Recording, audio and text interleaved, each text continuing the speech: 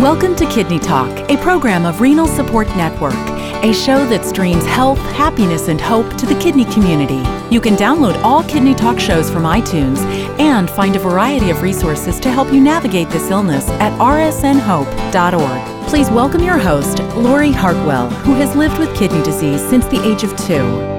Well, welcome to Kidney Talk, everyone. Today we are speaking to one of the most amazing women that I have known in my 30 years of working with RSN. And I would say even my 54 years on this planet. If a very young, inspiring young lady. Her name is Jessica Fries. And we're going to catch up with Jessica because we did a previous interview with her. And I'm excited to give an update. So welcome to the show, Jessica. Thank you for having me. So the last time we interviewed you, just give a little summary about how long you started dialysis and to your transplant. Okay, I was about a year old when I started dialysis. At that time, I had my kidneys removed, my native kidneys. Started dialysis at a year old and spent 28 and a half years total on dialysis. That is just mind-boggling. 28 and a half years, and then you got the gift of life, a kidney transplant, because That's of correct. technology. I mean, tell a little bit about why you didn't get transplanted for those 28 years. Well, I had one failed transplant in 1999 that only lasted 9 days. That was destroyed due to a rare condition that I have. It's called atypical hemolytic uremic syndrome. And unfortunately, the doctors felt that it would be too risky for me to try and do it again. So they ended up unlisting me for 10 years. So I waited 10 years to be relisted for another kidney transplant. I was right there with you, not 10 years, but when I was told I wouldn't get a transplant, there's a little bit of advantage to being young, right? Because you just get up every day and live your life, don't you? How did you cope with that? Unfortunately, I didn't cope with it very well. Having to wait another 10 years to receive what would potentially and eventually relieve me from what I felt was a prison, being hooked to a machine 3 days a week for 3 hours at a time. It was like living another job. I worked a part-time job and had to go to dialysis, did a whole nother job for 3 hours. I would come home feeling really tired and getting home late at times, and it just felt like I was trapped, in other words. It is, but we do it to live, right? That is correct. We do it to live. And I'm curious, what kept you going the 28 and a half years? Did you have a fistula? I have, and it still works to this day. I actually have a graft in my right thigh area. Like I said, to this day, it still works, even with the transplant in place. I was told don't get it removed unless you really think it should happen, but doctors are telling me don't get rid of it because you just never know what would happen. So they said keep it going, so I still go for maintenance on it. I do my angioplasties every 6 months. They clean it out, make sure it's still working, and it's still throwing away. Well, let's talk a little bit about your atypical hemolytic uremic syndrome because of the fact that there was treatment available. That's really what allowed you to get this transplant. Can you tell us a little bit about that? That's correct. So with AHUS, there are multiple different genetic mutations. I actually have one of them. It's called factor H deficiency. It's an enzyme that's supposedly produced by the liver. Initially, they felt, let's get Jess a liver transplant to replace the factor H. Well, that didn't turn out to be what the doctors felt would be needed. So there is a new medication out. It's called Soliris. There's also another medication out called Ultomiris for AHUS patients. And what this medication does, it kind of how I describe it, forms a wall of China around the new kidney from the AHUS from attacking the new kidney. So it's kind of being used like an anti-rejection medication. Well, it's I've seen some of the booths at different shows, and it's just amazing because we've been around long enough to know about innovation and how you just got to stay alive till the next miracle happens, right, Jessica? Right. So with this medication, unfortunately, means I have to get poked every 2 weeks to an IV pump, 35 minutes at a time, while the lovely medication goes through, the fluids go through, and all is good. But you don't have to do dialysis. Hey. That is good. Yeah. And how long has this kidney been working? I am going on 4 years this year. Oh, wow. And what was the first thing? I mean, I think this is important, but what was the biggest change that you saw after getting a transplant? Like, was it eating, drinking, not going? What was the biggest thing that you just, wow, I can't believe this is real? Well, the biggest thing was not necessarily just being able to enjoy a whole glass of fluid. Once you get a kidney, you're like, okay, you're not limited anymore. You can go for that. Eating whatever you want. That was not just necessarily my goal. The major thing was when I was able to actually urinate on my own for the first time, because I had never done that. So, and then again, I had to kind of train my bladder. I had an 11-month-old bladder. So being able to potty train myself, that was the other thing, was trying to strengthen the bladder. It's people laugh at it, but it's just, like you have a working kidney, and I had the same issue when I got my third transplant. My bladder hadn't been used in 12 years. And right. So, it's like you go to the bathroom every 15 minutes. You literally live on the toilet until you can train it to not spasm and expand. Or you always feel like you have to go to the bathroom. Right. And actually, I started out with a nephrostomy tube. So, and the reason for that was because my bladder was so atrophied that it couldn't handle the amount of urine that was going into it. So my kidney was literally producing 750 cc's of urine when I first got out of the OR. Wow. If you can imagine a small little 11-month-old bladder trying to hold that amount of urine, it's just not possible. It's not. Something's going to pop. Yeah, that urine actually ended up backing up into the ureter, into the kidney, which they didn't figure out until they did a CT scan and said, oh, okay, well, the problem was my kidney actually fell asleep for a day because of this too. So they had to jumpstart it with a dialysis treatment, and they said, okay, we're working again. Let's figure out what's going on. And that's where they said, we need to place a nephrostomy in. So what is your creatinine today? My creatinine runs anywhere between, and I run a little higher than normal, but we're all different, right? So my average is anywhere between 1.2 and 1.4. Okay. No, that's pretty darn good. Yeah. One of the things that I've always admired you about is that you have always pursued working. You got a home, dating. Tell us about your work and how you, and when you decided to start a career in caring for animals. Okay. Well, I've actually had my vet tech license since 2011. I knew pretty much since I was a little girl that somewhere down the line I was going to work with animals. In what way, I did not know which way I was going to go.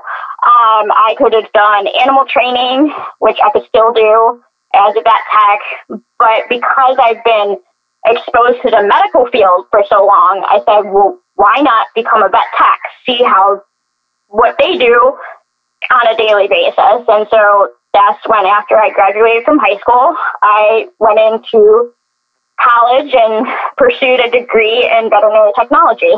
And so what was that like? I mean, I love animals. I had a little black poodle that kept me going most of my life. And how was that caring for animals who, I guess not all of them are sick. Some of them are just having the regular checkups. Well, on a typical basis where I work, it's a busy place. If you can imagine, you got healthy patients coming in for their annual checkups. They're getting their vaccines. They're, maybe coming in for just a heartworm test, normal routine. And then again, you've got emergencies coming in where maybe an animal is severely ill and you have to jump into action and figure out what's wrong. So it can be stressful. It's a very busy type of career. It's challenging. You learn something new every day, but in the end, it's a rewarding career. And how do you deal with possible infection? I mean, I think it's just more for the listeners because people think, oh, if you're involved with animals, you can't have a transplant. I'm like, which is not true. So how do you protect yourself with the animals, like to being bit, or are you worried about that, or any type of infections? Yeah, initially I was told that, Jessica, you should not be working with animals. We can't transplant you. And I said, well, this is part of life, I'm going to work in a career, whether it's in animal medicine or human medicine. And actually, I have a degree also as a medical assistant. But aside from that, any infection, for instance, I was scratched at work. And I said, oh, I see it. All right. I got to go ahead and wash my hands. I got to, make sure it's cleaned out. But other than that, if there's something that is of concern, I don't go near that animal. If it's a litter box, we all know we got to wear gloves. We got to maybe wear a mask. And those things are available to me to use, which is good. But other than that, if there's an animal, say, that is not vaccinated, I'm going to have to tell somebody, I'm sorry, but I can't go near that animal. Do you work 40 hours a week? I do. I work full time. Do you have any animals of your own? At the moment, I don't. Somewhere down the line, someday I will intend to get one. Just right now, it's just not the right time as I'm trying to get my home, fixed up. I have a window that needs to be replaced. Some other things need to be fixed up. But somewhere down the line, yeah, I'll probably consider getting a pet. And a little birdie told me that you just bought your first home. I did, yeah. So towards the end of December, it was before Christmas, I moved into my new home. And that's, how is that? Is this the first time you've lived by yourself? It is. It is the first time I'm living on my own, yes. And how is that? Is it because it's such a big change. Is it a welcome change? It was actually kind of like a long-term goal I was trying to reach. Unfortunately, with some complications with my health, it couldn't be pursued right away. So I saved up for years to get my own place. And now I am an owner of a condo in Amherst, New York. And at first it was an adjustment. It was something like, okay, I'm on my own now. I got to figure out my schedule. I got to figure out how to do certain things. But my parents have helped me along the way, and I have very helpful neighbors as well. So it became an easy transition after that. Well, and, you live in New York where it snows. I'm like, I see that snow, and I'm like, somebody from Southern California is like, how do you get out of the house in the morning? Right? I've been out in your neck of the woods where it was like 60-something and I was wearing shorts. So then people were looking at me strange. They said, guys, I come from Buffalo, New York, where it snows. So, I mean, you do what you have to do. When it snows, when it's cold and nasty, you can't say, I don't want to. And some of us say, we want to stay inside, stay in bed. Some of us don't have a choice. So for my instance here, I have infusions to get to. I have to get monthly labs done. I have to go and get my medication. I don't have somebody here to help me with that. So, and then I work full time, so I don't have choices but to go out in the snow when it snows. And how are you managing COVID with all this? Managing COVID has been pretty simple on my end. My nephrologist has been helpful with a lot of this. My transplant center said, go ahead, get the vaccine when you can. So I did. I'm vaccinated. If I'm going grocery shopping, I wear my mask. I'm putting hand sanitizer on. I watch my distance. If there's somebody that's close to me, I kind of stay back a little bit. But other than that, it's been pretty simple to just simply put on a mask. And you also wear a mask at work, right? When I'm around clients, yes. When I'm with my coworkers, because we're all vaccinated, we're able to be around each other. I know. It's so weird. I just got my antibody test, and I have no antibodies. So after the vaccine, sadly, I didn't make any. So we'll see what the next step is. Yeah.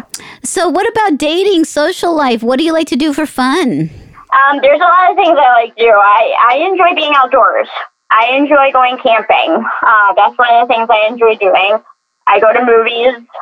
Sometimes I'll have just a night in here doing something. I mean, I haven't really gone out on a date in a little bit, but, I haven't found the right person just yet. But, it's just kind of hard to juggle when you have a full-time job, but you find time to do that. Right. Well, they must love dogs, right? Yes, they must love dogs. So maybe we could just put a little appeal out there. What would be your ideal person to date? Just give us a description.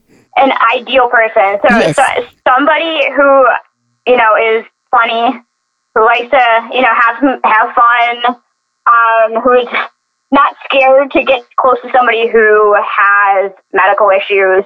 I've had this happen. People are like, oh no, I don't want to get involved with that. And they have to understand that I work with animals, and you're going to have to love animals, whether you like it or not. And if they have a good insurance policy, you'd take it, right? There you go.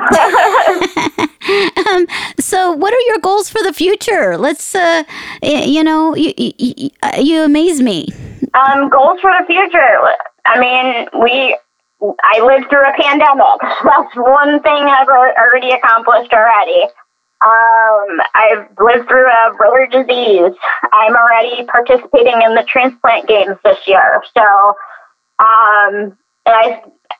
for the future is beyond here. So, down the line, I see myself maybe traveling somewhere without any restrictions. I'm hoping to visit family who live in other states sometime soon. We'll see. But the busy schedule is going to be hard to negotiate, but hey, don't have to set up dialysis anymore, so that'll be a good thing. Just living life for the future, continuing what I'm doing at this time. Well, Jessica, I came to realize that people ask me, how do you accomplish so much, Lori? And, because I do a lot of things, and you do the same thing. And I think when you were conditioned to have to put dialysis in your life for the amount of time that we did as a child and still do everything, it kind of conditions you when you aren't on dialysis, like you have an extra, 10 hours or something in your day because you made everything work with dialysis. And then when you don't do dialysis, it's like you have extra time and can accomplish more. It's very interesting how that works. Exactly.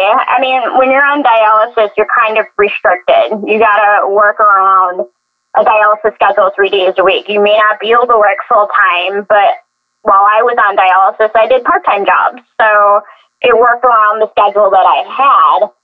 Once I was transplanted, I kind of had the state of mind like, oh, I don't have anywhere to go today. I don't have to get up early and go to a dialysis center and get hooked up. I can do whatever I want with my day. Go to work, go take a bike ride around my neighborhood. Stay home and relax. The sky is the limit when you're a transplant recipient. You're freed from what was holding you back. I know it's just remarkable what the gift of life does. So to close, what advice do you have for people who have kidney disease, who need motivation and to pursue their dreams of like at a young age you knew you wanted a career and you didn't let dialysis stop you. So what suggestions do you have? My suggestion is, always have a supportive network of people around you, whether it's family or friends that encourage you to keep going. That's part of the reason why I'm still here today. I've had plenty of supportive family and friends around me. My parents always encouraged me, you're not defined by your condition. You're not defined by dialysis. You define who you are. So to those who are needing motivation, dialysis does not define you. You define what you want to do in life. If you want to go out and get a career while you're on dialysis, it is very possible. You know, you have the determination, the motivation to do it. I think go for it. If you have a dream you want to proceed, do it. Dialysis doesn't have to tie you down. It doesn't define who you are. You define you. It's so true. You know, I mean, I meet people all the time that say, well, once I get a transplant, I'll start living my life. And you just can't do that. You just can't do that. You have to continue on. And if you get a transplant and it works, we both had failed transplants. It doesn't always go as planned. You have to make a choice to do what you can where in the situation you are. And you are absolutely amazing, Jessica Fries. I mean, Fries is an interesting last name, especially now you can eat all of the fries you want. Exactly. And I've already had the pleasure of enjoying some fries. And chocolate was the main other thing that I enjoy. And a lot of my friends found out, oh, Jess is the biggest chocoholic. I said, no, I'm a born-again chocoholic. Let's get that straight. Because I couldn't enjoy that stuff. Exactly. It was all off limits. I know. It's amazing how many things people take for granted until they're taken away. You don't always appreciate them. Right. That's for certain. Well, you're amazing. I can't wait to see where you're going to go. And you're getting ready. You're going to be selling your 5-year kidney anniversary. I think you need to do something fun. And I look forward to seeing your next journey. Yep. It's 4 years as of August 19th. So and it was actually, and I have to mention this, I actually got the call on the very day my best friend was celebrating her birthday. Oh, okay. So she made a wish every birthday that, oh, Jess she needs a kidney. Jess is going to get a kidney. And that was her birthday wish. So the year 2017 came around, I had to call her when I got the call, and she was ecstatic. So I was happy to grant her birthday wish. And now you can celebrate together your new birthday, right? Yeah, that's correct. Well, it's been wonderful to talk to you, Jessica, and we'll stay in touch. That we will. Thanks for listening to Kidney Talk, a program of Renal Support Network. Please make sure to find us on Facebook or sign up for our newsletter at rsnhope.org. Kidney Talk is intended for informational purposes only. It is not intended to be a substitute for professional medical advice, diagnosis, or treatment from your physician. Always seek the advice of your own healthcare provider regarding your medical condition.